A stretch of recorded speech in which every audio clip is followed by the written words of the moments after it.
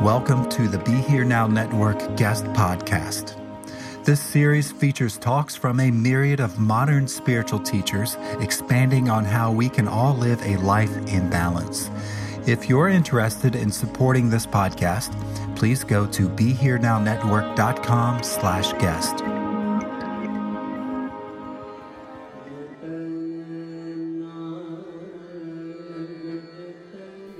Hello, this is Nina Rao, guest podcaster on the Be Here Now Network.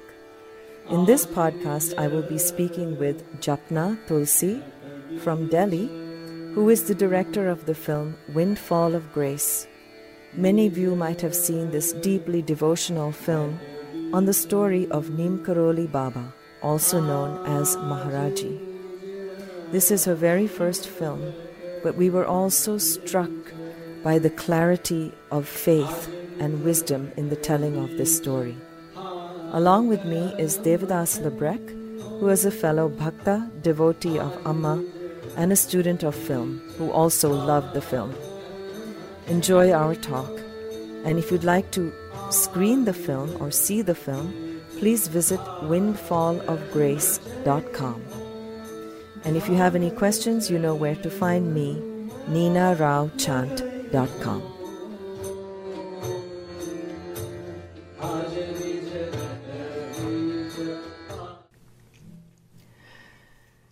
Welcome everybody to the Be Here Now Network podcast with me, Nina Rao. Tonight is the first night of Devi Navratri in April 2021. And a very auspicious night that I'd like to start with an opening chant before I introduce our guests for the evening.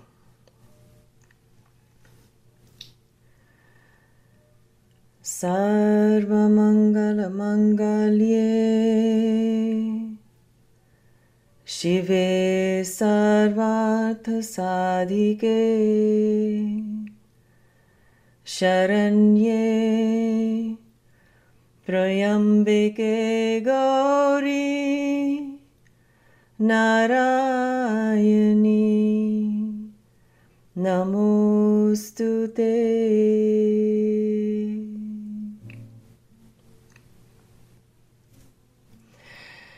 So I am very, very happy this evening to welcome to the podcast Japna Tulsi, who is the director of the beloved film Windfall of Grace that I'm sure many of you have seen. Welcome, Japna. And along with me tonight, I've invited Devdas, who also many of you know and have chanted with him. He's a student of film and a devotee, and he's seen so many films about saints that I thought he would be a good companion on this talk with Japna. So welcome, Japna from Delhi.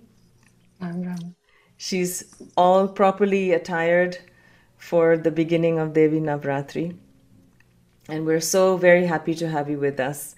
I've been so curious and interested to connect with you ever since we started talking to each other when you began making the film, and we had discussions through the course of it, and then to see the final result. So if you don't mind, I'm going to do a little bit of a bio of you so people know a little bit about you. Japna Tulsi is a keen spiritual traveler. She has a background in rural development with a master's degree in social work from Mumbai and further studies in anthropology and international rural development from England. She worked as a consultant for a few years with various NGOs in the field of environment and sustainable livelihoods. She recently started an enterprise dealing in khadi, apparels, and sacred adornments. Responding to a deep desire to fulfill her higher calling there, she embarked on a film project on Baba Neem Karoli Maharaj in August 2017 as an amateur filmmaker. Windfall of Grace being her first film, it was a rather steep learning curve where she pretty much learned everything from interviewing, script writing, to editing, directing, and producing. So, Japna, you actually gave me the answer to the first question that Devadas and I wanted to ask you. And I'll ask, and he can do the follow-up, is we were going to ask you if you had any background in film. So clearly, since this was your first film, and I'm not seeing in your bio that you studied film, you really felt, I'm so impressed and inspired by your courage to just go ahead and make this film. Like, how did you find your cinematographers? You know, how did you take that first step? What was that like for you? Well, actually, I did have a short kind of a background when I worked with a documentary filmmaking group way back in 2002. And we were making films on environment. But that was just for a few months. And I was a research associate. So I was just, doing the background work, nothing technical. And but I guess it's helped me somewhere. So when I started on this project, for some reason, I didn't want to seek help from any of the people I'd known, because there had been so many shifts in my life that I was feeling not really connected with a lot of my past. And at the time when I embarked on this, it was like everything in my life was changing, right from my personal life to my spiritual guru and whatever I was used to. Suddenly there was this shift in every possible way. It was quite tumultuous. And then Maharaji just came, and for me, working on this film was like my anchor, I was trying to hold on to through this whole rather challenging time. So it was, I was just working when I went to Kenchi for the first time for the June 15 Bandara in 2017. It was my first time there, and I had a vague idea that I wanted to make a film on a lesser known master and not so mainstream right now.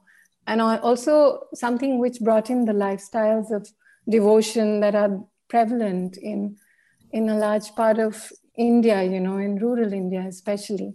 So I wanted all of that coming in, but I didn't know who I was going to make the film on. And when I went to the 2017 June 15 Bandara, it was just for 2 days. And when I was on my way back, there was just no doubt in my mind that it had to be on Maharaji.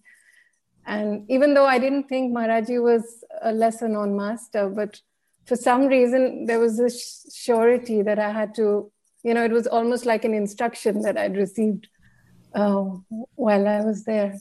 And then it was just something that I had to fulfill.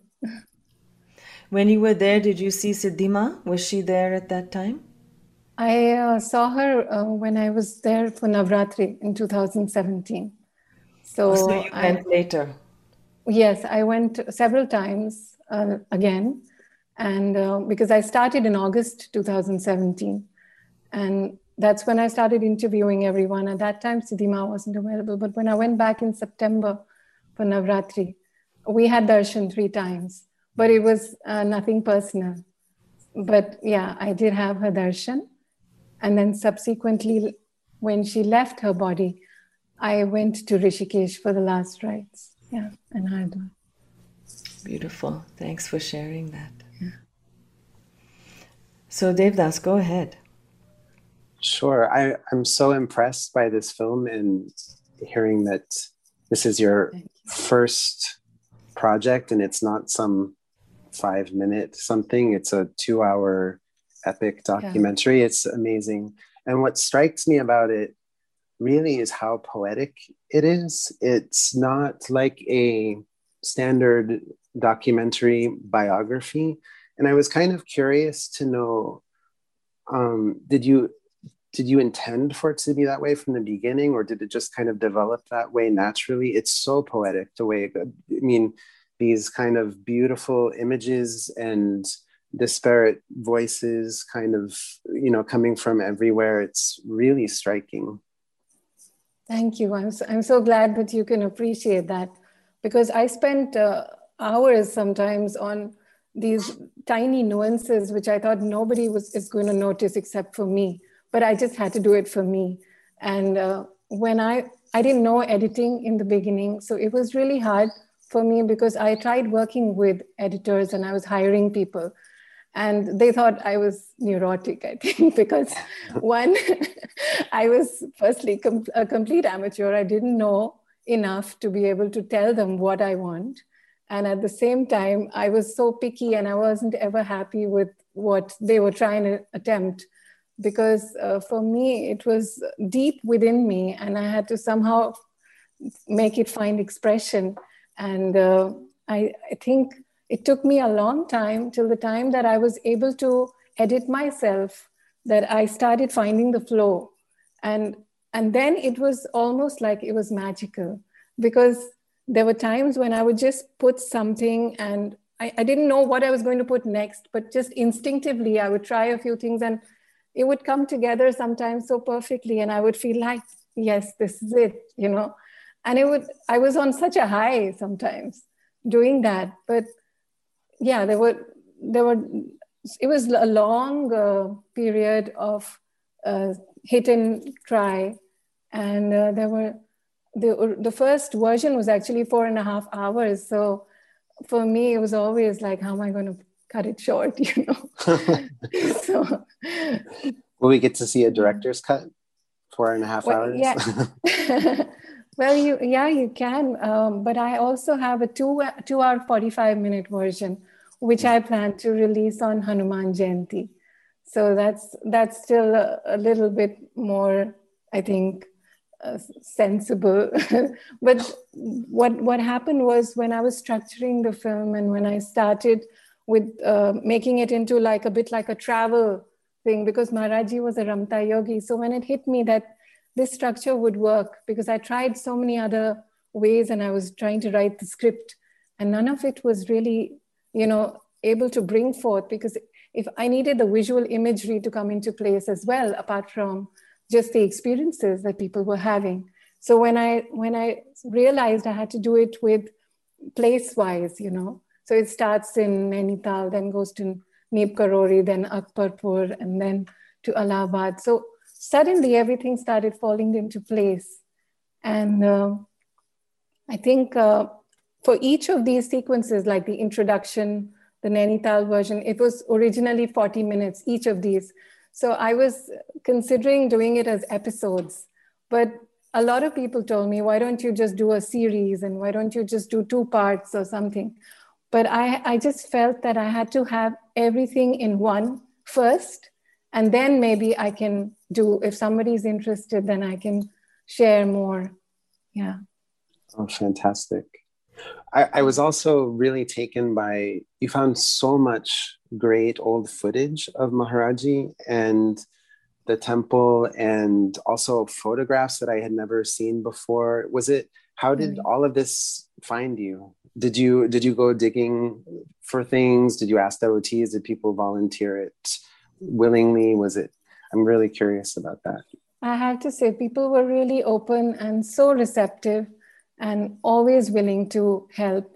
And there were people like Mohan, who's put together this whole, all these series of Maharaji photos. And he's cataloged them so well and made it available online. So that was a huge resource that I could tap into anytime. And apart from that, I was just meeting anyone and everyone at that stage. And I think the fact that I was new to Maharaji, there was this curiosity and there was this, excitement about finding out and learning more stories. So I was meeting everyone and we were just photographing whatever they had at that time. So it was all happening naturally. It was just later on, just to put it all together, took a bit of time, because, when sometimes you end up collecting so much information. Even now I have so many interviews which I haven't used, and there's really good content. So I hope to put it all together maybe in a subsequent film, which is more about the lives of devotees. Whereas this film, I was trying to focus on Maharaji. Yeah. Wonderful. I imagine I have in my mind that it must have been, I think that you must have talked to Nina about finding some Western devotees. So many of my favorite interviews were with the Indian devotees. And I was wondering if they were hard to find, like the footage, right? I was kind of wondering if they were easy to find people who were around Maharaji when he was in the body, or if it was difficult, or did you have to, talk to one person and then go talk to another person in another town? And how did that all work out? Yeah, all of that. So the starting point was actually, I read a book by Rabu Joshi also, and he introduced me to some people. Then when I went to Kenchi and I met K.K. Shah, he was a huge, huge support for me. And he was always wanting to help in every possible way, and Manohar Lalji. And then Mohan helped me as well a lot. He put me in touch with Bobby. So Bobby, who's Maharaji's grandson, Girjaji's, who's his son. And he put me in touch with a lot of the Indian devotees in Akbarpur and the family side, and Neem Karoli. So there was, people were always happy to help, and it was really nice that way. Yeah.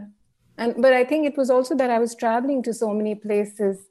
It took a while, but initially I just started out in Nainital, Kenchi, Haldwani, all of that area with this person, Shekhar, who was a wedding photographer actually. So, so he's a wedding photographer in Haldwani, and I didn't realize until quite some time that he was a still photographer. And then we were doing these video interviews, and both of us were pretty clueless about the mic, and we had huge audio issues later.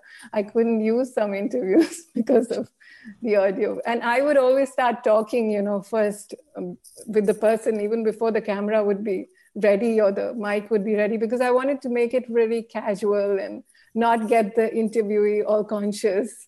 So they would be just like, hold on, So we did just a lot of these interviews, random people. We would even just go and catch people outside Kenchi, and just interview them and just walk up to someone's house and things. And then Vinod Joshi also suggested some people. And during Navratri, we tried literally anyone who would be willing to talk to us.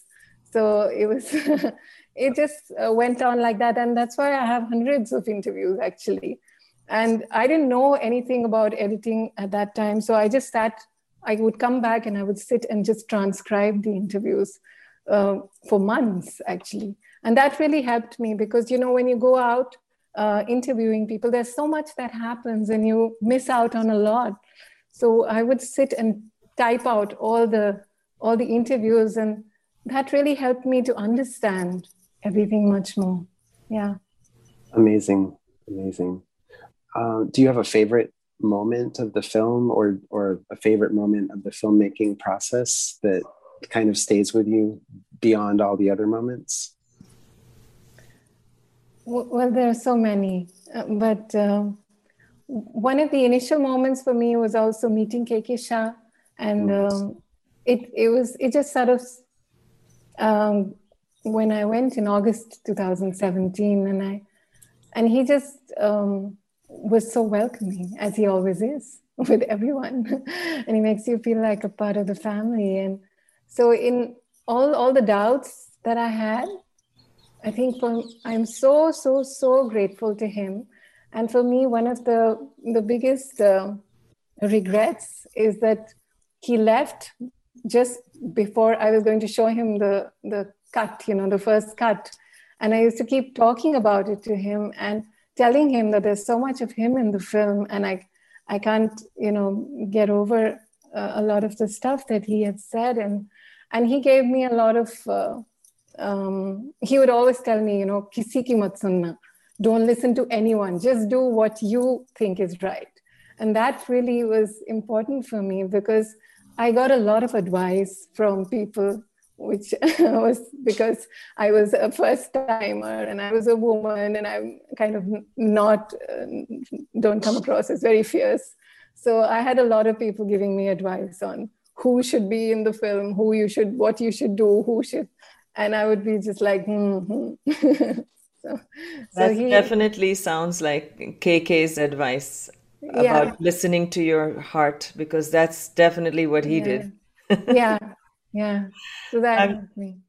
that was actually really beautiful for all of us to, when we saw the film, to see KK, especially at the Yeah, time that it came at out. that time, yes. Yeah, like right after that. So that was so meaningful, and it brought so much joy to the film. But I also really, really loved the interviews with just the people. Wherever you went, there was the fellow, I don't remember his name, but I think he was up in the hills, and he talks about, the confidence and the deep faith in which they speak about these saints. He's like, he said, I've seen saints, those who can't eat, those who can't do this. And he said, Yeah. but one who doesn't sleep. Yes. And it just like, whoa, that really felt. And Yeah. when you hear them speak, it's the devotion is so infectious. And to hear that from just regular people, it really gives you a feeling of confidence, and that whatever pull we might be feeling to these divine beings is kind of normal in a certain way. It's like that in India, right? So that Yeah. really came through in the film, I thought. Yeah, it really reinforces your faith, I think, because so many times we end up doubting.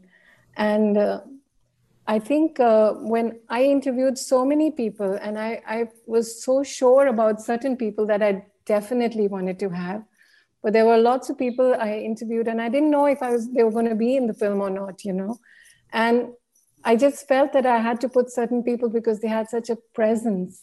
Like this person you're talking about, he was the pujari of the Shitla Mata temple, which is close to Hanumangarh. And there was something so powerful about him that I wanted to just, use whatever he was saying. And so many people like that. I love that. I love the roots you took back to the Maharaji's family. And you were saying that Bobby helped you with that. So like going to Yeah. Akbarpur, it really gave you a window into, because very few people know much about Maharaji's background. So to actually talk to people from the town, and the person who took sweets from Maharaji when he was a kid, just it was really beautiful to see that. And you talk to women, you talk to men, of all ages. I enjoyed it so much. Really, really, I did. And another thing that I loved a lot about the film, there are two things that I want to ask you about. One is the music. I mean, there's obviously the music that we're all familiar with, with Krishna Das and Jayutal, and all that. So that is very familiar. But the Indian artists, I wanted to ask you about where you heard them, because they seem to be all field recordings, like you made them. Is that right? Yeah. Yeah. So where were you when you made those? So this was a lot of it was just serendipity, I come from a family which is a lot into Gurbani Kirtan. So my family is Sikh. So some of the tracks are sung by my uncle, for instance. And, it just so happened that I organized a gathering at our house in the garden. I'd come back from one spiritual retreat. This was in 2018, I think, in April or something. And I was on such a high that I had to organize a bhakti music evening. I had no intention of necessarily using this music for the film, but it just so happened that a lot of some of the tracks, some of the shabads that were sung that evening in the bhajans, they just fit so perfectly. And I just, it was really strange. And I was thinking that I'm going to go back and do a re-recording with these people because they're one of them, Pai Baldeep Singh, for instance, is a family friend. And Gusharan Singh is my mother's brother. So So they were there, and I thought I would go back and do a proper recording at some time. But then I just felt that the whole ambience of that evening was so amazing. We ended up having some really great singers. My father also knows a few, and they just all came, and it was a magical evening that just. And then I could use some of this music for the film. So some of it happened that way, yeah. And then just another evening, we were having kirtan at Bhai Baldeep Singh's house, and he was just singing personally for me and a few friends, because he won't let you go, once he gets started. So that's how some of it came about. And I was always thinking, but this is Gurbani Kirtan, so can I use this in Maharaji? And then I felt like, yes, of course I have to, because there were some bits which had Ram Ram, and it's all bhakti music. It's all bhakti music. And then I went to, of course, Nalin Dholakia. K.K. Shah made me meet him, because he was a great musician, and he used to do a lot of Kumar Gandhar. And I've been crazy about Kumar Gandhar for a long time. I used to listen to his Nirgun, Bhakti, Kabir bhajans, and I felt some of those would fit in really well for the film. And I went and met him, but he's not into singing anymore. So he said, maybe you can speak to some of my students.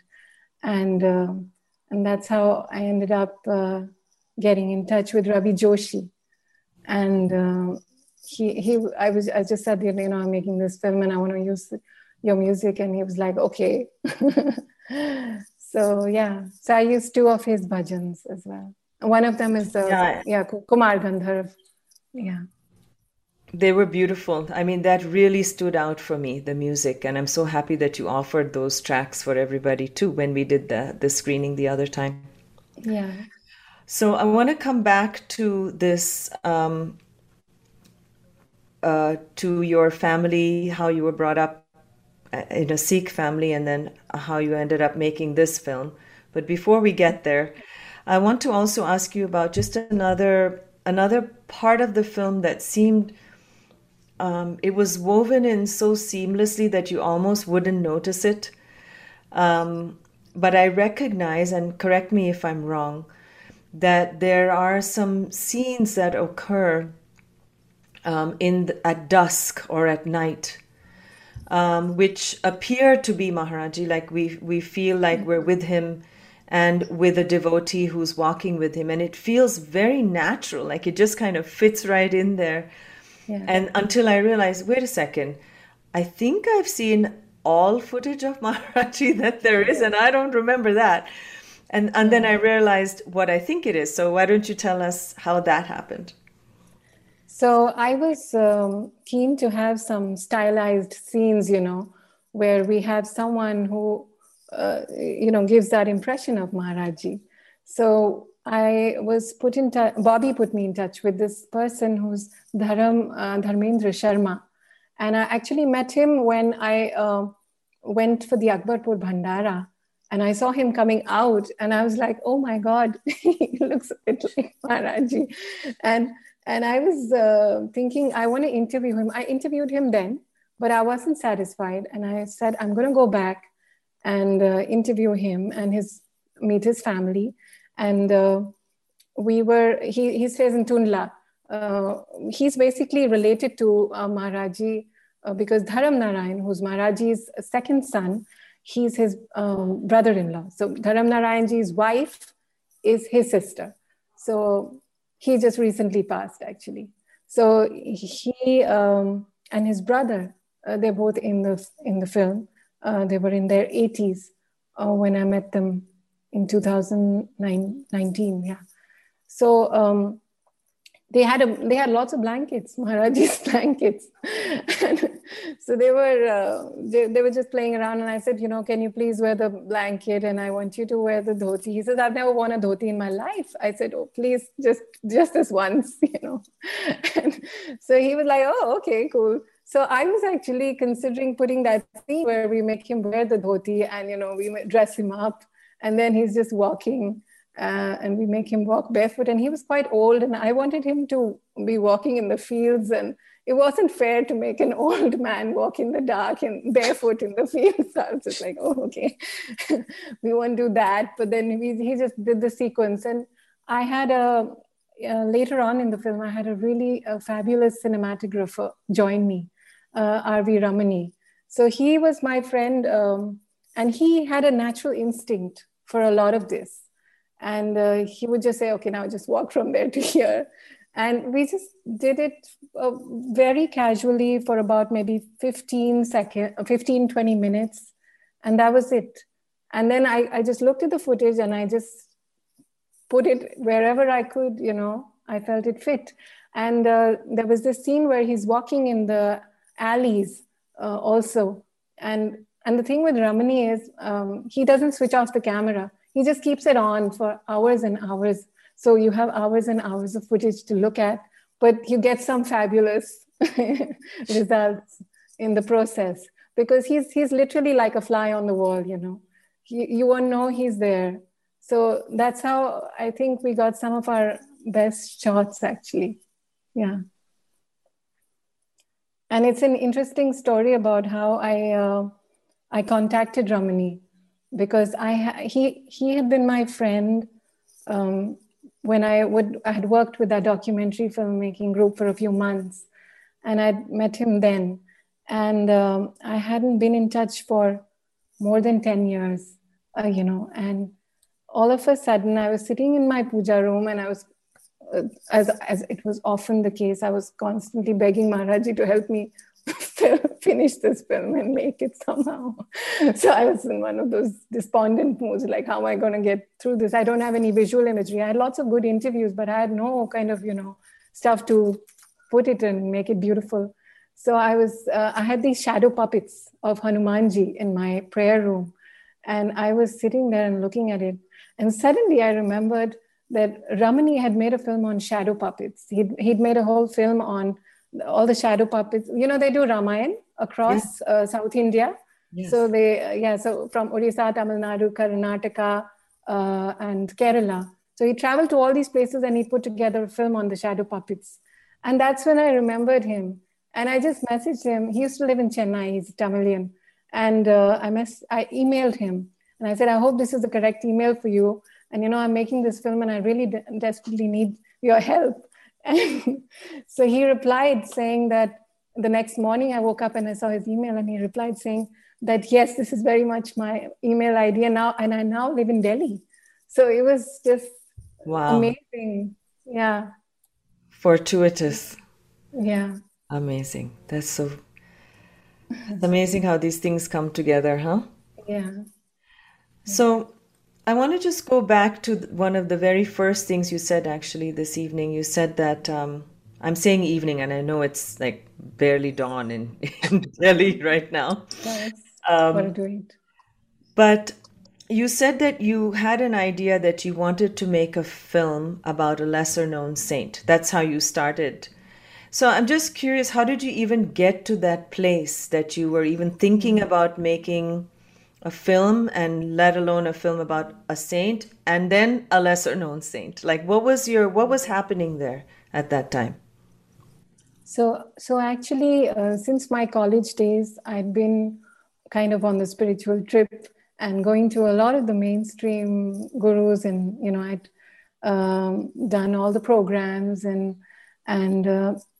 I went from, my father would often joke with me, so who's your guru now? Who's your latest? Because I was constantly going from one to the other, and it would be like he would be the be all and end all for that time.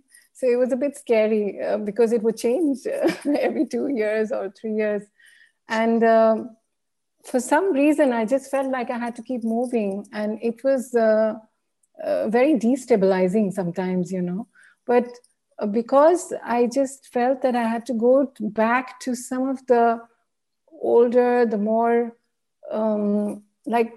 pure, for me, that purity was not always apparent at some point I was slightly getting disillusioned, or not finding what I was seeking fully on the path that I had chosen. So I had to keep moving. And when I was out of the spiritual organization that I'd been with 4 years, and I felt like it wasn't giving me the creative fulfillment and the personal connect that I needed with my master, that's when I kind of set out on this, that I had to, so that's why the film is so much of a personal exploration and a learning for me, because we've been on this trip of doing, you have to do a certain number of kriyas and yoga and then in a number of hours of this and that to be able to really kind of call yourself, being able to do what you're supposed to do, to be spiritual. And suddenly when I was with found Maharaji, it was like you don't have to do anything. It's just love. So it was so beautiful, and it's actually so much a part of what the Sikh tradition is about. And I've been always trying to run away from my roots in a way, because it's in Sikhism, it's all about singing and doing seva and feeding people. So in a way, it just connected really well. So that's how I think I was just so done with what the mainstream gurus would often take credit, I would feel, for whatever teachings that they are, propagating, whereas it's really timeless and it's part of our culture. And so it was just about trying to, demonstrate that somehow through the film also for me. So you were, oh, sorry. Go ahead, Devdas. No, you go. So you ended up making this film for 3 years, and it's such an all immersive experience. I imagine, did it feel like you mentioned seva? Did it feel like seva? Did it feel like meditation, being completely in space with Maharaji, like constantly for 3 years? It must have been very profound. He was, but at the same time, I was so petrified most of the time that, oh my God, when am I really going to be able to make this or not? And so there were those, anxieties, but it was really a personal quest for me. And I knew I was doing it for myself more than anyone else. So that's the reason why I didn't want to think of making it commercial. So, I feel it's not seva because it's like a seva to me, doing this film. And do you feel as though, so now there's a cut that's out that everybody is seeing, but it also sounds like it's kind of an ongoing project also, given what you said about having all of this extra footage and another longer cut that's coming out that we're now all going to be looking forward to. So is it still kind of an ongoing? The longer cut was ready before the current cut. So that's in place. And I want to just do justice to all the interviews and all the people I interviewed, because there are lots of people who are not so happy with me because they're like, you had this 2-3 hour long interview with me. And not even there in the film, So they don't necessarily say it openly, but I know it's there. So some people not so happy. So I feel that there are some beautiful stories, not just to appease people, but there are some beautiful stories which need to be out there. So for that purpose, I will, kind of launch into editing some more interviews. And I was thinking of a film called Living in Grace. So this is more about how the devotees' lives changed and now how they're kind of carrying forth, And also a lot of people ask me that, see, that was all about Maharaji when he was there, but what about now, So I wanted to include some of the experiences of people now who haven't necessarily physically met Maharaji. Of course, that means there's a lot more hallucination that could be happening, but still. So the stories that really ring true, I want to have them, included in this. Another. Beautiful. So your journey started in Kenchi, but you did you come to the West to interview some people? I know you did some things on Zoom. Did you come here? I was meaning to. I kept planning to, and for me, I was for the longest time I was planning to come and meet Ramdas, and yeah, so that didn't happen though. I think KK Shah was really telling me that please go for the Taos Mandir opening, and for some reason I just wasn't able to get away. So I did a lot of the Westerners happened to be visiting India, so I interviewed them then. Like Krishna Das, I interviewed him twice. The first time I interviewed him was in October 2017, when he was in Rishikesh for the program. Yeah. And it was so crazy because it was just before the concert, and I'd finished interviewing Raghu and Ramesh. And then, this was the room that Krishna Das was supposed to refresh himself in before going for the concert. And there we were sitting there, and kind of intruding into his remember. Yeah. I think you weren't there. I remember. No, I wasn't, but I was in touch with him, so I know. Yeah. So it was really awkward. And I was, because I was so new and I was trying to act like I had some confidence, but I was really so petrified. And what happened was that when we did Ramesh and Raghu, there were still few people in the room. So the noise levels were fine and we could actually use that recording. But when KD came into the room, there were some 10 people who came into the room with him. And apart from that, there were lots of people outside. And we had this, I think, 10 or 15-minute interview with him. And it was unusable because there was so much noise. And then it was a blessing in a way, because later on I wrote and requested that I need to have another interview with you. And then the second time when we interviewed him, he was so patient, and we had, I think, nearly a 3-hour interview with him. So that was amazing. Yeah.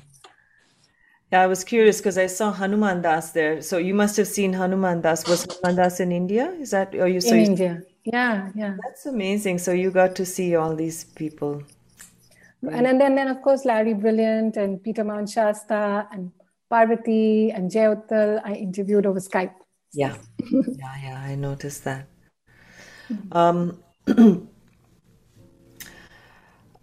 I want to just ask you just a very simple question. Do you feel like you found your guru?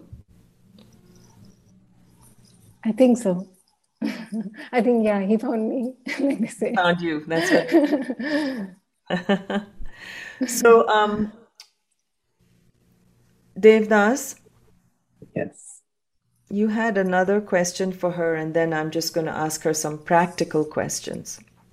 Sure. I actually have another question that before we actually started recording this podcast, we were kind of informally talking, and you said something very sweet about your daughter being kind of an inspiration to you while you were editing, and made me curious to know if she came with you on any of the shoots that you did. Did your daughter get to go to Kenchi also and have darshan there, and what was her experience, and maybe because everybody else didn't hear what we heard, but maybe you can mention again what you told us. Well, my daughter's a lot of trouble and she demands a lot of attention, and so I didn't take her when I went shooting, but we did several trips afterwards to Kenchi and Nainital, and she met with many people there.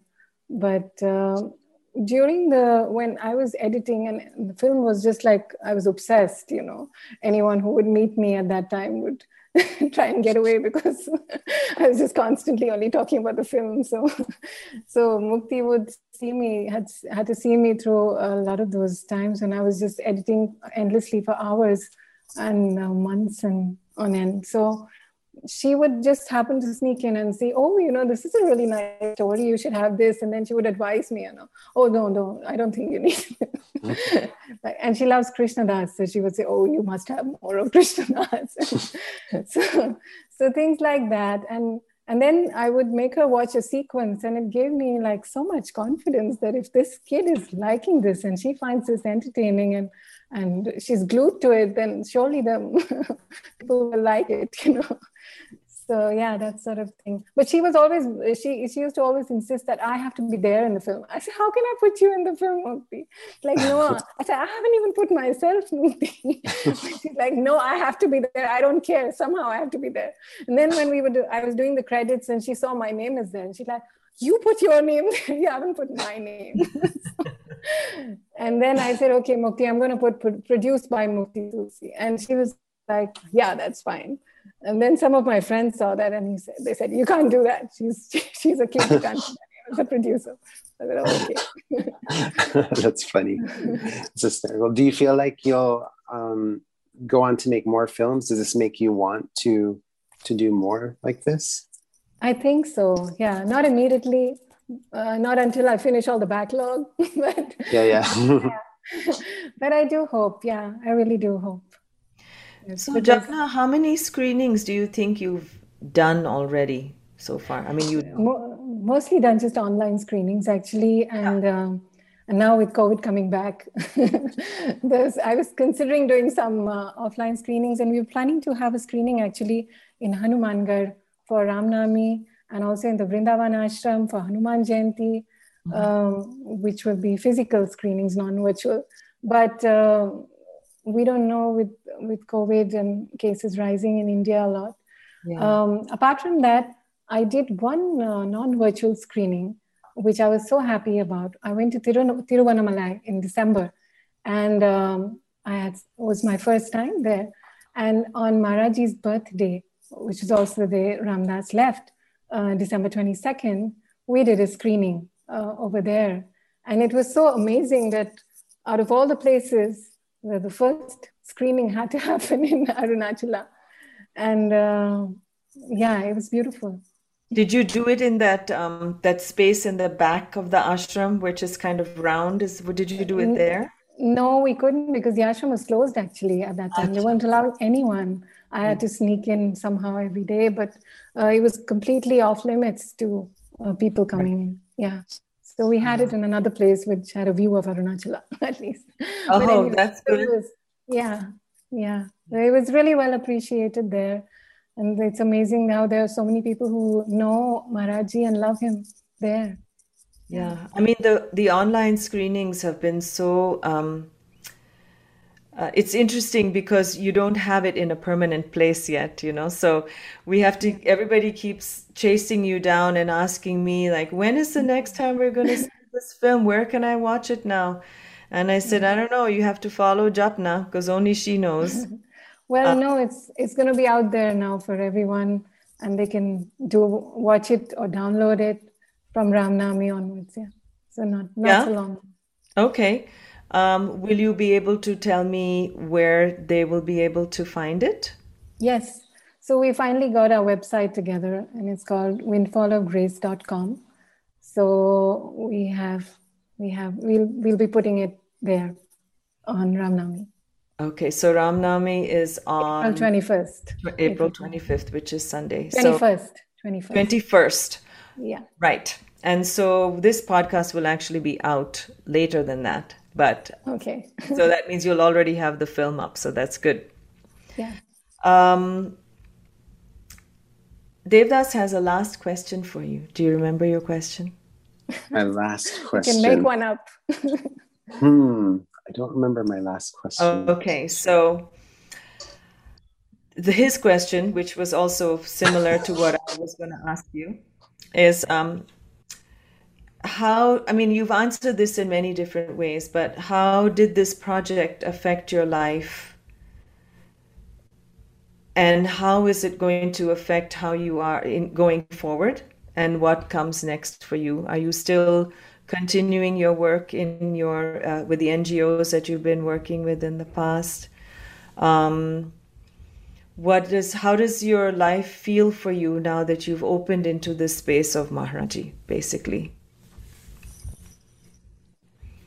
I think there are many things happening simultaneously for me. So I also started this enterprise with a friend where we're doing something completely different, Khadi apparel and stuff like that. And so there's a lot of creativity that's suddenly flowing. And I've also been gone feeding people. So for the film, when we put it out there, we're not going to charge anything, but we're going to request for donations. And if somebody likes, they can. And we're going to use all that money for feeding people. So for starters, we'll be doing that at the Delhi Jaunapur Ashram. Tuesdays and Saturdays, we'll be feeding about 100 or more people. And yeah, so that was like kind of the thing for me when I went to Kenchi in 2017 for the Bandara. There were two things that I got from Maharaji. One was the film, and the second was about feeding people. So I still have to kind of fulfill that fully. And apart from that, I've also been into Kirtan, actually. And with my family being into Gurbani Kirtan and my grandmother and my father singing, and so I also have started singing much more.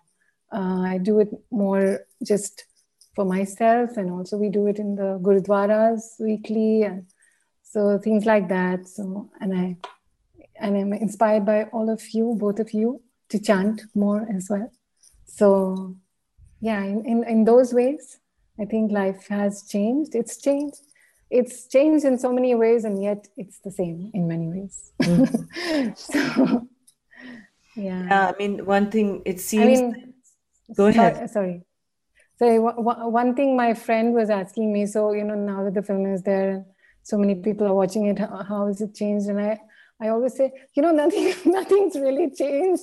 It's just that I get a lot of requests from unknown people, friend requests on Facebook. And I was not at all on Facebook before this. And now it's just like, I get all these friend requests and I don't know what to do, because even when they become friends, I don't know what the whole point is. That's the only change, really. Well, send them all to Windfall of Grace page, right? Yeah.